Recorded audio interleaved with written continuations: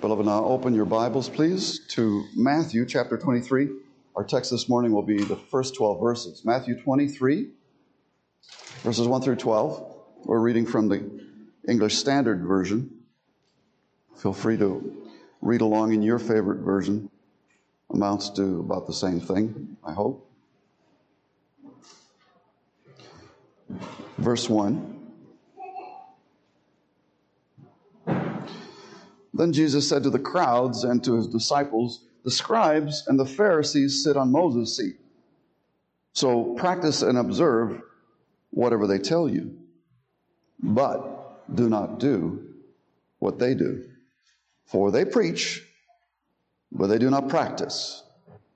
They tie up heavy burdens and hard to bear and lay them on the people's shoulders, but they themselves are not willing to move them with their finger. They do all their deeds to be seen by others, for they make their phylacteries broad and their fringes long, and they love the place of honor at feasts and the best seats in the synagogues and greetings in the marketplaces, and being called rabbi by others. But you are not to be called rabbi, for you have one teacher, and you are all brothers. And call no man your father on earth, for you have one Father who is in heaven. And neither be called instructors, for you have one instructor, the Christ. The greatest among you shall be your servant. Whoever exalts himself will be humbled, and whoever humbles himself will be exalted." As far reading of God's holy, inerrant, infallible word. All flesh is as grass, its beauty is as the flower of the field. The grass withers, its flower fades, but the word of our God endures forever. This is the word that was just read to you. With God's help, it will be preached. Please be seated. As we begin to conclude the Gospel of Matthew, we see that, in a way, we've returned to the very beginning. The challenge in the beginning of the Gospel of Matthew, which is really the beginning of the New Testament, is the challenge to see your own sin. And seeing it, to repent, because the one who is going to take away all sin and make all things new, the Christ, is at hand. The kingdom of God is at hand. The Lamb of God that takes away the sin of the world, the unique mediator and only Savior of the world, is at hand. And that's what John the Baptist was saying. But the people had to be prepared because, as you know, we are all very busy. I was in downtown Houston yesterday with my friend Mark Vetter. I've never seen so many people so very busy. We had a tournament, a basketball tournament. Those are delightful things. Basketball is a wonderful sport. People were happy. I saw great numbers of men and women bearing the University of Miami polo shirts, and I stopped to talk to several of them. It's wonderful to rejoice. But we get so caught up with things that we forget the main event. And the main event was not the Final Four. The main event every day is the Lord who's with you, who's promised to be with you, who goes before you, who has prepared a place for you, for your eternal soul, your priceless soul, who has loved you beyond compare, and who is not only your Savior, but is your Lord, and that you are to obey Him cheerfully out of gratitude for all that He has done for you. We return here with the statement that the proud have exalted themselves, the self-righteous have looked on their own deeds and thought they were worthy to lift up to God as an offering, saying, "Lord, you be praised with my excellence, my knowledge, my bountiful offerings." But it was all in conceit, and it was all by deceit. For no flesh can boast in God's presence. And God, in the second person of the Trinity, the Lord Jesus, born of Mary, the Virgin, but the second person of the Trinity, God himself makes himself available to his people, announcing good news. And most brilliantly teaching the Word of God that had been distorted, had been perverted, twisted, misunderstood, restoring, reforming, the great reformer. And the humble heard it, and they received the Christ, beginning with John's baptism. But those who were proud saw no need for repentance, did not make a way in their hearts for Christ. And now in this final week of the Lord Jesus' life on earth, we see that the whole conflict has come to a climax. This whole contest is coming to a head. But you see, the Pharisees, the Sadducees, the Herodians, and the scribes have set their minds that what we have here is a troublemaker come to town. This man who purports to come in on Palm Sunday, by the way, if you guys are keeping a liturgical calendar, you're right smart, because you're right in the right place. You're going to hear liturgical preaching about what's going on there in Jesus' arrival in Jerusalem on his last week. This is it. Yeah, they laid out their palms. They worshiped. Even the children were singing hosannas. The scribes and the Pharisees, the Sadducees, and those proud ones that couldn't see the glory of the Son of God. They were abashed. They were angry. They say, well, this is blasphemy. How does this man possibly receive the praises of infants and nursing babes? Well, God has ordained it, Psalm 8. Yes, sir. This is the King and coming glory. We come full reign because we come full round to the very essence why Jesus is about to denounce Israel in such scathing terms as has never been seen anywhere and will never be seen again, I don't think, until the last judgment, till the final day of the history of all mankind. They're testing Jesus. They're asking him questions. Finally, they ask him a question about the most important commandment. Jesus, of course, being the very spirit of prophecy, he answers brilliantly. Love God with all your heart, soul, strength, and mind. The second one, just like it, love neighbor itself. And of course, they were willing to not love neighbor as themselves. They were willing to take this neighbor from Galilee and scorn him and humiliate him and sentence him as a blasphemer and crucify him. Utterly failed the law. Those who boasted in the law as being righteous in the law have utterly failed the law. And the only remedy, of course, when you fail the law is the gospel. But my friends, here's the pathetic thing about the state of Israel. You know, the Spirit announced that the axe was already the root of the tree at the coming of Jesus. John the Baptist, the axe is already here. It's laying on the very taproot. This whole thing is coming down unless you repent. And you would think that people would be quick to jump to gospel peace, to jump to gospel forgiveness, to seek the Lamb of God that takes away the sin of the world. But failing the law, they also failed Psalm 110, which announced the only king and the only high priest that would take and save God's people. They had not a single understanding of the law, although they preached law day and night.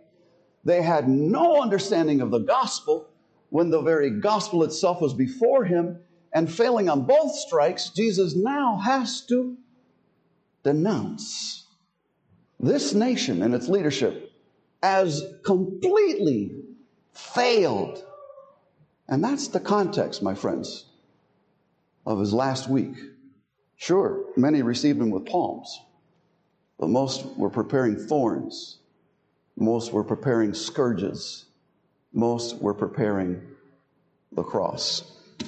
The teaching here, as Jesus addresses these leaders that are void, empty of any true knowledge of God, is this: that you who are here and hearing this passage must guard yourself against a great danger in the church. You must guard yourself against a great danger in the church, and that is imitating the hypocrisy of men in authority. That's the biggest stumbling block. That is one of the worst things that could ever befall a church, the deception of the blind leading the blind. You must guard yourself against a great danger in the church, imitating the hypocrisy of men in authority. Now, I'm going to go quick because I think you'll understand where I'm going with this. 3 points. First point, beware of hypocritical leaders. Beware of hypocritical leaders in the church. Jesus is addressing the crowd. He's addressing his disciples. This is now pastoral and practical teaching. The theoretical and theological parables are all behind us. He's had a lot of instruction in moral law, ethics, and all that.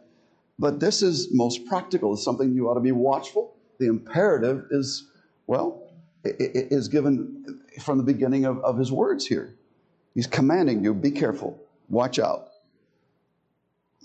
That's what a shepherd does. He warns against wolves. A good pastor will even warn against rogue sheep. Yeah, rogue sheep, they have teeth, they bite, they kick, they do harm. They butt their heads, they bump their shoulders to gain the prominence in the church. So they're not wolves, the rogue sheep, they're here too. Pastoral, practical teaching here for our own edification today. That's why it's here in the Bible for us. It's necessary instruction at that time because of these treacherous plots against Jesus. And Jesus wants us to know that his cruel trial, his condemnation, and the crucifixion, he understands that all this is before him. Don't let that be a stumbling block as it was to the Jews, because the cross of Christ is a tremendous Jew to anyone anticipating a glorious reign of their Messiah, a king such as Solomon, and riches and honor, peace. Beware. Jesus is addressing the crowd, his disciples, but he's addressing us. And here Jesus warns against hypocrisy in church leadership. Now the definition, let me just define hypocrisy, not a complete definition. Hypocrisy is a feigning to be what one is not. It's a deception as to real character and feeling. It's an acting term, a theatrical term. But especially in regards to the sermon, in regard to morals and to religion. There are various forms of civil hypocrisy, but the one that we draw attention to here is religious hypocrisy. What are the symptoms? A hypocrite is easy judging himself, but harsh judging others. They're hypercritical of others. They'll excuse their own sin and guilt. And it's because they don't see their own sin and guilt, there's no repentance. There's no need for repentance, my friends. They're fine. The characteristic sin of the scribes and the Pharisees is in this vein. They were self-righteous. Because they were righteous, they were proud. They could look at others and say, Lord, I'm so glad that you have not made me such as this one over here. Oh! And you who know your theology and are Calvinists might even say, Lord, I'm glad that you predestined me. And by your Spirit have sanctified me so I'm not like that worm over there. That vile sinner, pride, legalism. The Scripture warns us not to measure ourselves by ourselves or to even measure one against another. It's the Lord who judges hearts. And that's, my friend, integral to what Christ is doing because he's Christ. That's the point. He's Christ. And Christ is the one who is appointed not only a judge in Jerusalem in that day, but judge of all men. Christ will judge all mankind on the last day in the flesh as a man. Of course, he is divine, so he will judge rightly. The characteristic sin of all the Jews who ignored John the Baptist. No admission of guilt, no repentance, especially no continued repentance. I mean, we've got lots of denominations, lots of theologies that will say, well, you need to repent and come to Christ. And that's the last time you'll hear the word repent in any church. That's the last time you'll even think of the notion of repentance in most people's minds. So I've repented. Yeah, I repented in April, what was that? April 19? Yeah, that was in 1989. I repented. Repentance unto life is the teaching of Scripture. Until your last breath, you will be repenting. And you might even repent of your last breath if you're not ready to meet your Lord. No admission of guilt, no repentance unto life, no demonstrating fruit of repentance. In fact, if you're caught in sin, you want to bury it. You don't want to give God the glory that He's turned you around and show to your brothers and sisters that, no, it's a new you. No, I did that, yes. But now God be glorified, God be thanked. He's brought that sin to my remembrance, and He's given me strength. And look, look at the zeal of everyone who truly repents. You don't need, the elder should not need to be asking the question, is that person repentant? A true repentant person will be eager to sell his repentance, to demonstrate it, to clear His name, but above all, to clear the name of God, who's His sanctifier. That zeal is intrinsic to true repentance. Now, hypocrisy is always dangerous, but hypocrisy in church leaders is especially deadly. It's a lethal disease. It's crippling. It's soul damning. It spreads very easily, and no mask of any quality will contain its spores. It's difficult to contain hypocrisy, and it's very difficult to control it or even subdue it or eradicate it. And you know that Jesus' teaching is a little bit of leaven leavens the whole lump. It weakens the resolve of every Christian, but it'll even weaken the resolve of the godly. It so enervates the boldest of people that Elijah had to run from wicked Jezebel like a school child who's been defeated in the 3rd grade, whipped by a 7th grader. It weakens the resolve. It is a stumbling block. We're warned about it in Matthew 18. Children see this and they do not understand. Children hear the narrative of hypocrites at home, and they are critical of their Sunday school teachers. They are critical of their elders and deacons. They're critical, and they've just had it with the church. Well, the parents, they shouldn't be talking so loosely. But the problem is, in Matthew 18, if you are a stumbling block to a child, the least child, the Lord has a special millstone that is custom tailored to your neck size, and He will place it on your shoulders and sink you to the bottom of the sea. And that is not an idle threat. Unless you repent, unless you confess, unless you feel the damage that you've done to others, especially in the church. Beware of hypocritical leaders in the church. Second point, you must obey your leaders despite their hypocrisy. This is the hard part. The easy part is for us to identify hypocrisy. The hard part is to obey the leaders set before you despite their hypocrisy. Oh, well, what? No, how could that be? That's ridiculous. Well, that's the teaching here. All authority is from God. Romans 13 does not distinguish even civil authority, which we know in our day and age, we know and we are convinced that they're ungodly and many are reprobate. We just feel it to our bones, and yet we are under their authority. They carry the sword not in vain. That authority is set. Authority in the church is set. God is sovereign. Calvinists know this, right? This is taught in Scripture. It's ordained by providence. God is Lord of all nations, angels, King of men.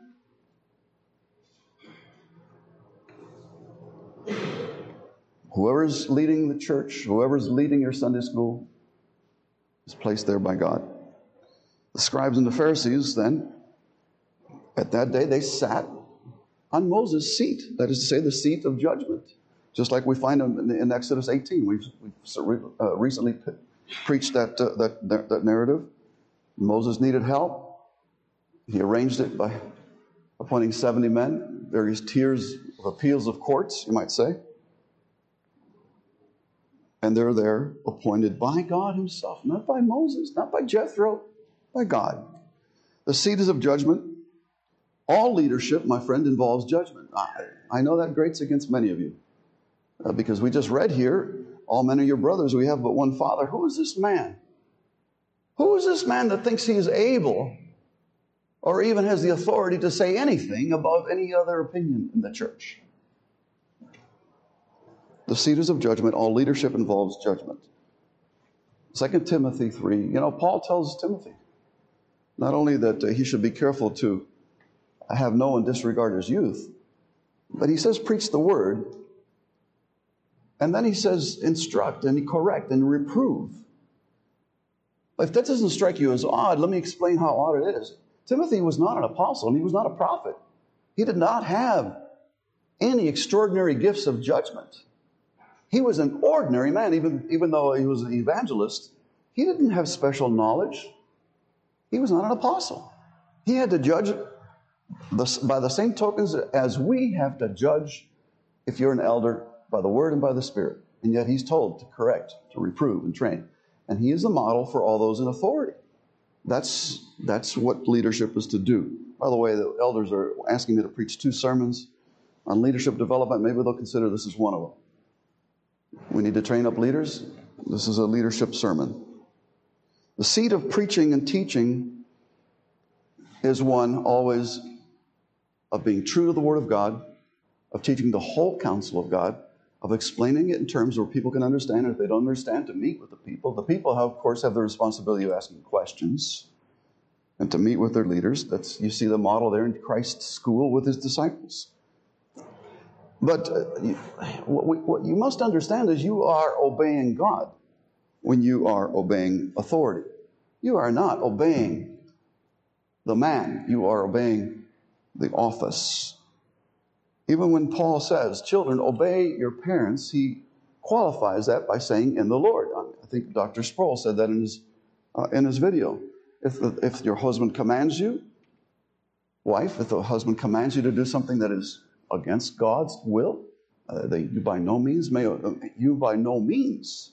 obey that husband. You must disobey your husband and obey God. On the other hand, if he says something to you that is perfectly in accord with the will of God, well, then you ought to consider his position of authority over you. He is your head. In the Lord, that's the condition as they teach God's word. Galatians 6, verses 1 and follow. Or better, not only in the Lord, because the Lord gives you his Spirit and grace to obey not only that commandment, but every commandment. If you're a Christian, you are promised grace to obey. And the Lord has predestined your good works from eternity as those that will glorify Christ as your resurrected head.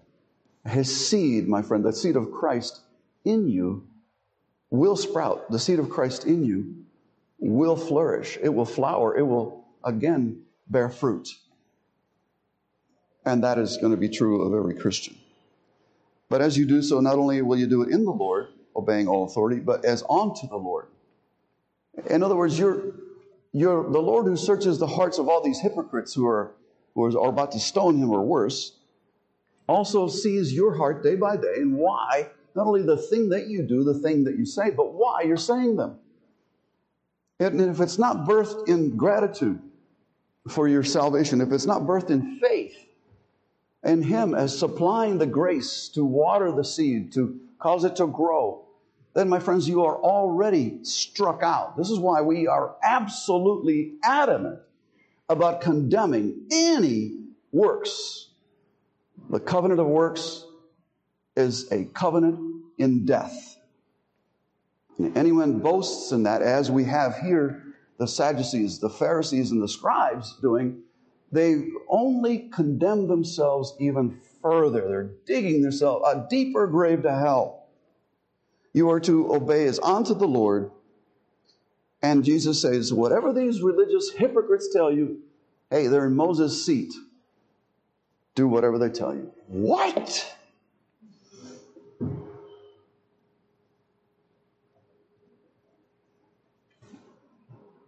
Thorough and complete obedience. Sincere obedience.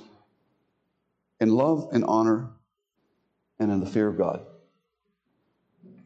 I mean, this might shake up not only this church, but our entire nation. We have a rebellious nation who loves revolution. At the least stink of any hypocrisy in a king, we're off with our guns. Study your American history. You'll find that to be true. Leaders will give account of their leadership. Surely. Look, that's plain from Hebrews 13, verse 7. Obey your leaders in the Lord. Submit to them. For they are keeping watch over you, over your souls, as those who will have to give an account. I mean, they're under a more severe judgment. Teachers are under a more severe judgment. Let not everybody want to be a teacher. Everybody want to be a teacher? Let's study. Let's get Bible groups everywhere. Let's just multiply teachers. You multiply teachers, you multiply judgments. Is that what you want? You better be ready if you want to be a teacher. Obey your leaders and submit to them. They are keeping watch over your souls as those who will have to give an account. Now here's the thing. And here's the responsibility. That's the responsibility and duty of leaders. The responsibility and duty of followers. Let them do this with joy and not with groaning. Well, that would be of no advantage to you. Now, I want you to spend some time in that this afternoon. Hebrews 13:7. Ask yourself, have I really honored? Paul says to Timothy, those leadership deserve the double honor. Are you giving them a cut rate? Or are you giving them the double?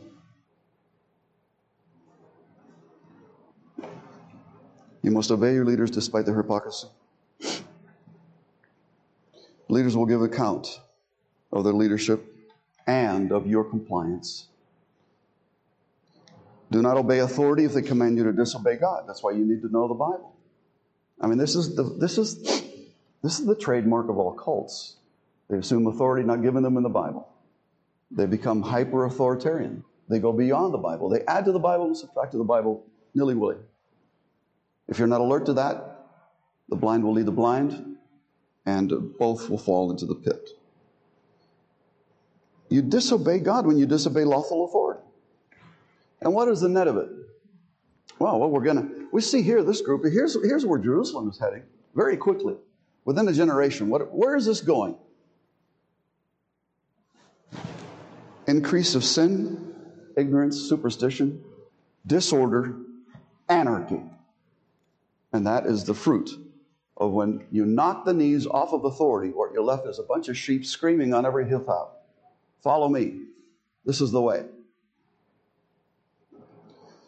You grieve the Spirit who is with us and among us. You invite discipline if you're a Christian. And you invite judgment because Jesus judges not only Israel, but every church, every lampstand is trimmed by him, and every church is visited every time an assembly is called. And he's in the midst for blessing and for judgment. I will not say cursing. He's not through with us. Now you may say, well, I don't know. I mean, whatever happened to liberty of conscience? You have a liberty of conscience. No one can possibly take that away from you. But you better be very sure that you have grounds to disobey. And you also likewise should be very sure that you're able to pay for the consequences in disorder and anarchy and confusion and in sin. Read Romans 14. Be assured that you have liberty. Be assured that blessed are those who do not sin in their liberty of conscience. Sinful shepherds, of course, lead. They will lead sinful sheep. Sinful sheep will follow. This is normative. Okay? That's not what's going to happen in America, though, okay? Most happen in America is we have this proclivity towards perfection. Oh, not in ourselves. We go easy on ourselves, but in others. And if our leader shows some blemishes, I mean, especially if he might even repeat that blemish, we are prone to dismiss them. The quickest thing we can do, my friends, this is America. You know how many churches there are in Houston? Just leave the church. What vows? But you can only do that if you assume that leader is really so far gone in your mind that he's dangerous. And if that's obvious, then you really ought to press charges. Do something to alert the other sheep that you have no private judgment in this. And to do so is hypocrisy itself. And that's why you are so harsh with others and so easy on yourself. Sinful shepherds lead, sinful sheep follow. But in America, there's another choice. Just jump folds, which is foolish because there's really only one fold. And Christ will catch up with you there, and he will instruct you there. The last point of the sermon is you must never practice your leader's hypocrisy. That's the big warning. That's what you have to be careful. That's why you need to know the words of God. Hypocrites preach God's word. Let me just say this. Jesus here gives the benefit of the doubt that even a broken clock is right twice a day. That's basically what he said. The men here don't really preach the word of God consistently. And that's been the whole exercise here in Matthew. All these corrections, incredible. But they do preach it not consistently, but sufficiently where the authority has not been yet removed from them. Authority will be removed from them shortly. But that's for Jesus to himself, the judge of all, in his time and place, to decree. The destruction of Jerusalem is what I'm aiming at. You must not practice your leader's hypocrisy. Hypocrites preach the words of God, but they don't practice it. This is legalism, the chief sin of the Pharisees, the law in the form of a covenant of works. That is if you read between the lines and if you're astute in your theology, what we're seeing here in Israel is an active interest in keeping the law unto justification. As if the commandment, do this and you will live, has any chance of succeeding in a son born dead in sins and trespasses under a fallen race and Adam as a head. But these Pharisees and Sadducees know no head in Christ. They only know Adam as their head. The law in the form of a covenant of works is an unbearable burden.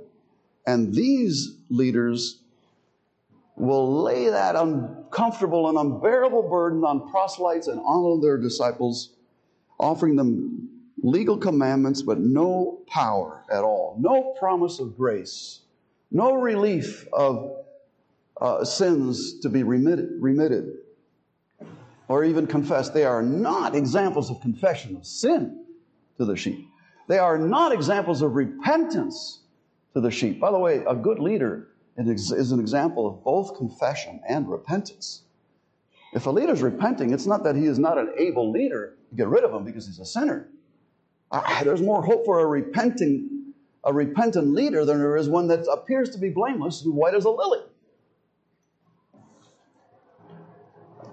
The law commands but offers no power to perform. And this is what these teachers, they're laying unbearable burdens. And all the while, given the appearance that they are comfortable with these unbearable burdens. They are merciless in this way because they have never experienced the mercy of God either. They've never tasted the sweetness of God's forgiveness. They don't know the peace of God beyond understanding. They don't know joy inexpressible at worship. They're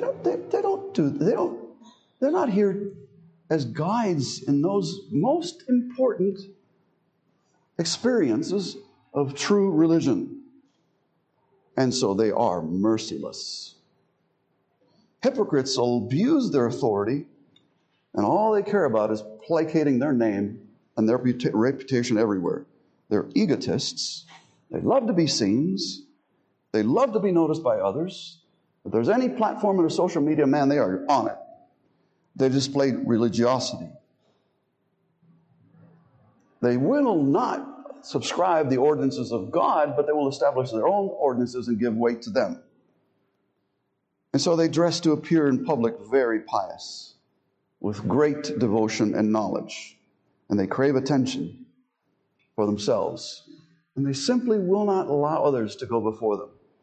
They are not, they are not equipping people to excel themselves. My job is to get rid of this, of myself here as your pastor one day, to have you equipped to recognize true leadership one day, godly leadership one day. And so the church can continue to go forward in safety and in righteousness and in peace and in order. That can't be done if I promote myself, or if I'm bigoted, and if I am prejudiced. Hypocrites rob God then of His glory and assume it to themselves. God is really the only teacher of all men. All men are God's disciples.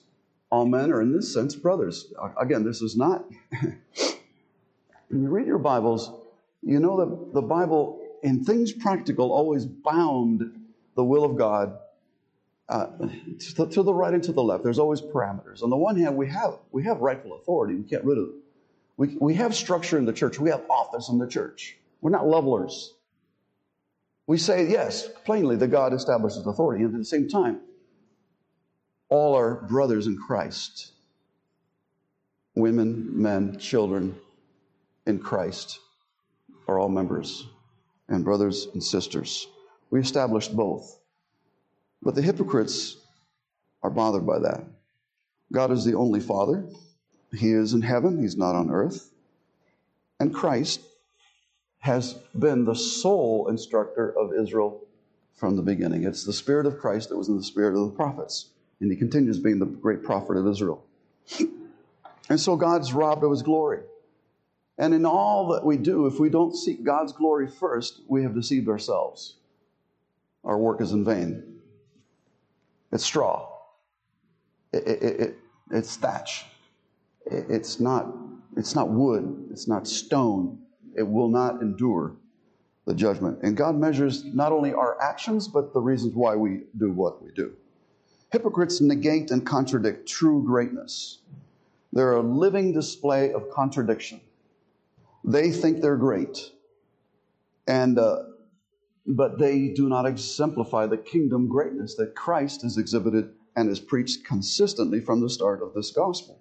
The greatest in the kingdom is to be the servant of all. That is to say, He is to give His life, His strength, His ambition. He is to lose Himself. He forfeits His life. Can it be said, my friends, of any of you, well, I died.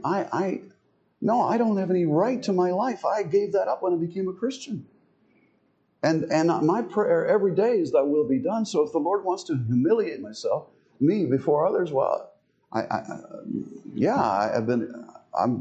too proud as it is. Well, that's a good gift. Somebody corrects you in church, thank Him. Even if it's wrong, take a moment and say, let me pray about this. Again, Jesus is not abolishing the authority of leadership and establishing servanthood. But what He is establishing and commanding true godliness. Hypocrites are proud. Hypocrites will be humbled by God. True servants are humble, and they will be exalted by God. When? That's up to God. He's the judge of all. How? But no one is to jump quickly and presume to lead Jesus in judgment. That itself is hypocrisy. We wait on the Lord. And if you have been humbled, the Lord will raise you up. He will renew your strength like the eagle. He will cause you to run and not be weary, walk and not faint. Even in this coming heat of summer, you'll be fine. But if you don't, you can expect to be under His discipline if you're a Christian, and under the weight of wrath if you don't know the Savior. Let me conclude. You must guard yourself against a great danger in the church, that of imitating the practice of hypocritical leaders in authority. You know the best place to identify hypocrisy, don't you? It's in yourself. That's an exercise for every Christian. You should know the telltale signs, as outlined here in this passage. This is good reading for the Lord's Day afternoon. But having seen these, you should apply your heart. Well, that's subjective. I don't know. I can't. Ask the Lord to shine the light. The Spirit has been given for the conviction of sin, for judgment. Ask the Lord to give you His Spirit. The Spirit is not given only for instruction and light and joy and peace. It's given also for correction. Ask the Lord, do you identify hypocrisy in yourself? Have you confessed hypocrisy ever? Have you blushed at your own hypocrisy? Are you judgmental of others, especially those in church leadership? For every nasty thought, every nasty word, you ought to have many more words of prayer on their behalf. You are to think in exercise, surely God has not abandoned this creature who is yet somehow in His image and has some knowledge and has some giftedness and He has displayed some courtesy.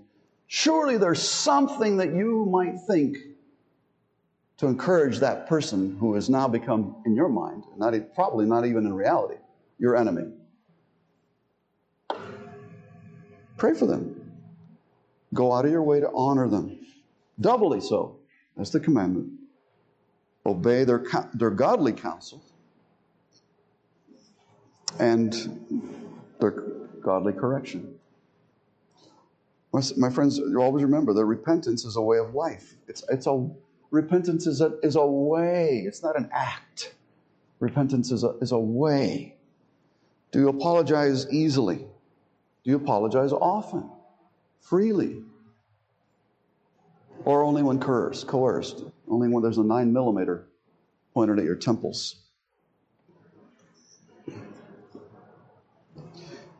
Another thing that needs to be said here is that there's no sin. It's not a sin to desire to seek praise from God. It's not a sin to graciously receive comfort and words of encouragement from others. Sometimes I get the impression that you're afraid that you might give somebody a fat head if you say, well, that was a good class. Thank you for teaching. Why don't you take a few risks for the next year or two? See if we get some fat heads around here. I don't think we will. I think if you're gracious to them, they'll be gracious back to you. And that's the communion that we have in love, helping one another, encouraging one another. And especially as you know that it's not in the flesh that they have these gifts and graces, it's of God. Acknowledge God. I tell them, I praise God for you. He has really given you some gifts here. We need more of that. Leaders are especially warned, however, to be an example to the sheep. Well, what do you mean? Well, I mean in every way. If you can't be an example in every way, you ought not to be an example in any way. Because mature leaders in the church are to be firmly established in all the counsel of God and sufficiently practiced that they're not a scandal. And they will not blaspheme the Lord. The Lord's name will not be blasphemed among the nations. And so leaders, ask yourself, are you an example in prayer? Private prayer especially. That's the big challenge. Private prayer, it's you and God, not you and your wife, not you and your dog. It's you and God. But how about in prayer meetings? How about in your Bible knowledge? Do you know your Bible? Do you know your shorter catechism? We're Presbyterians. Do you tangibly show love to the lost? Do you go out of the way for this one that appears marginalized, appears lost, appears lonely, confused? Or worse, they have already exemplified anger and boastful, lustful sin, sexual sin, things that are abhorrent to God. Will you go out of your way to rescue that soul. We're talking about evangelism. We've already mentioned encouraging others. If you're a leader of visitation, be among your people, inquiring how they're doing, what they're doing. Hospitality, charity, those are great things that all leaders are to be about. My friends, we do not do this in our strength. We do it in the strength that Christ provides. Christ died for our sins. He did not remain dead. Christ rose from the dead. When he rose to glory, having been vindicated by the Father. And because he humbled himself to the most extreme way, he was exalted. In keeping with his teaching, the humble are exalted. The ones who are proudly exalted will be debased. But Christ is exalted, and he's at the right hand of God the Father. He's there as your priest offering intercession for your sins, as your priest laying down as the victim of the priest, the lamb laying down his life, and as the priest as well taking that same sacrifice and applying the blood to your souls. He's your priest. He's your prophet, instructing you very, very plainly, very, very carefully. He is your teacher. I don't make things plain in the preaching of the word. Not everyone here is going to understand what I've said. There are young minds here. But God has ordained other places where young minds can avail. Their parents are to be teaching them, rehearsing these sermons, explaining these 5-syllable words that this Cuban madman uses on this congregation from time to time.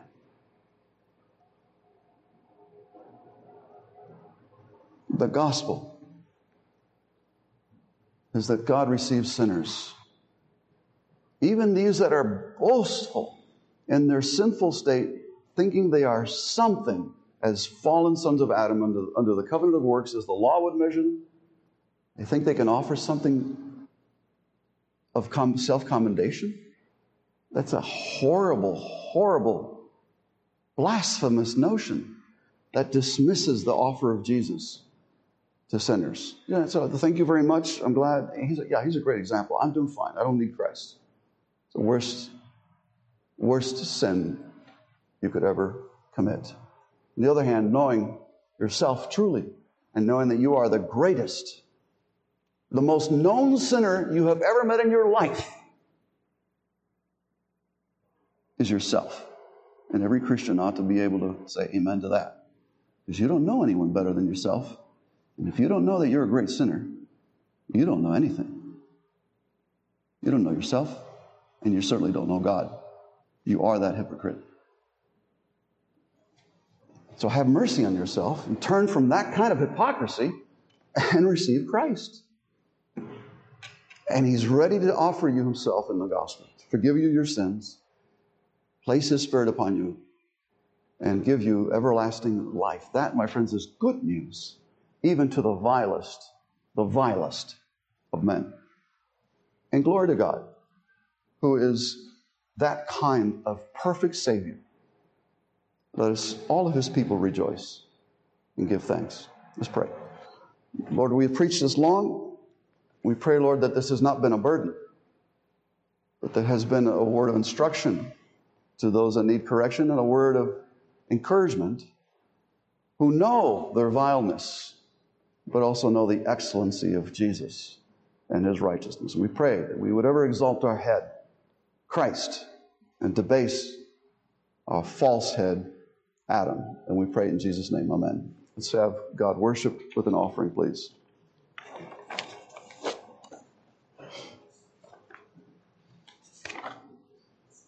Oh, we have a communion table here. I have one thing in serve. So, all right. Will the elders please come forward, and do we need a deacon to assist? No? Okay, very good. We will now come forward to the table. Thank you again for catching me. I fault here. Thank you.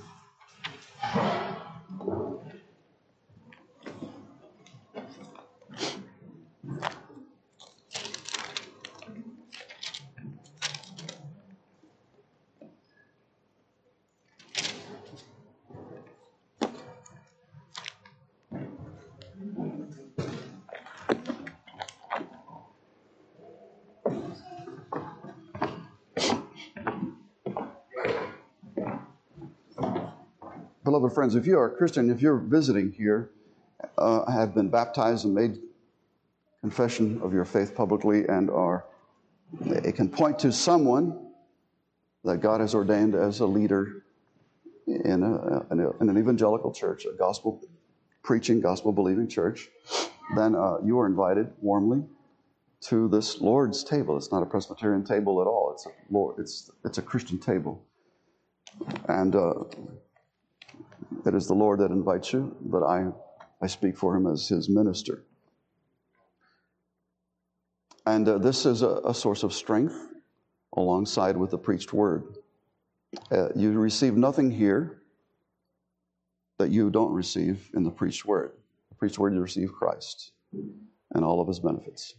Here you receive Christ and all of his benefits, but in another way. And you might say, biblically, in a new way, because now that Christ has come, we see God more clearly. And we have always believed in the love of God to sinners in the Old Testament, but now we see what that love does. Love is as strong as death. That's an Old Testament quote. But in the New Testament, we see that that is indeed the case, that God has literally loved you and would give up all worlds, all his life, his last drop of blood for even one soul to redeem. That's how precious our souls are to Christ. And he's done it most willingly and cheerfully. He longed, he said it to his disciples, for this night of his passion. So if that's the case, I will also read the words of institution, just so we have some knowledge of the sacrament. Paul says to the Corinthians, I received from the Lord what I delivered to you, Corinthians, that the Lord Jesus, on the night in which he was betrayed, took bread. When he had given thanks, he broke it. He said, this is my body, which is for you. You do this in remembrance of me. In the same way also, he took the cup after supper, saying, this cup is the new covenant in my blood. Do this as often as you drink it in remembrance of me. For as often as you eat this bread and drink the cup, you'll proclaim the Lord's death until he comes. This is your prophetic office. As you pray and as you sing, you are witnesses to Christ, not only to our neighbors, but to angels. And here you are a commonwealth of prophets, proclaiming the Lord's death and proclaiming it for a time. You're saying, we'll continue to do this and dine with our Lord until we see him face to face. Whoever therefore eats the bread or drinks the cup of the Lord in an unworthy manner will be guilty of concerning the body and the blood of the Lord. And so let a person examine himself. We've touched on that point twice today in the sermon. Let him examine himself then, so eat of the bread and drink of the cup. The commandment is to eat and drink. The commandment is not to abstain. The commandment is to consider that you are indeed a sinner and resolve even now to repent from all appearance of sin and to dine with your Lord. Anyone who eats and drinks without discerning the body eats and drinks judgment on himself, and this is why many of you are weak and ill, and some have died. But if we had judged ourselves rightly, truly, we would not be judged. When we are judged by the Lord, we are disciplined so that we may not be condemned along with the world. And that, my friends, is the perfect tag to the sermon. Let's pray. Lord, you are the judge of all men, and you know our hearts. You know all here that are through with self. I cannot conceive one word to answer you in 1,000 if you were to judge us. And as such, Lord, we yield gladly to your judgment. We also yield, Lord, to your charity, because you have provided not only forgiveness, but righteousness and peace and reconciliation in the body of Christ. And so we hunger, we thirst for this. And this is why we come to this table. And this is why, by your grace, we hope to continue to come to it until you return. May you be glorified, Lord, as we worship you as your disciples. And may each of us lean to your bosom and express our love to a Savior who has loved us unto death. We pray this in Jesus' name. Amen.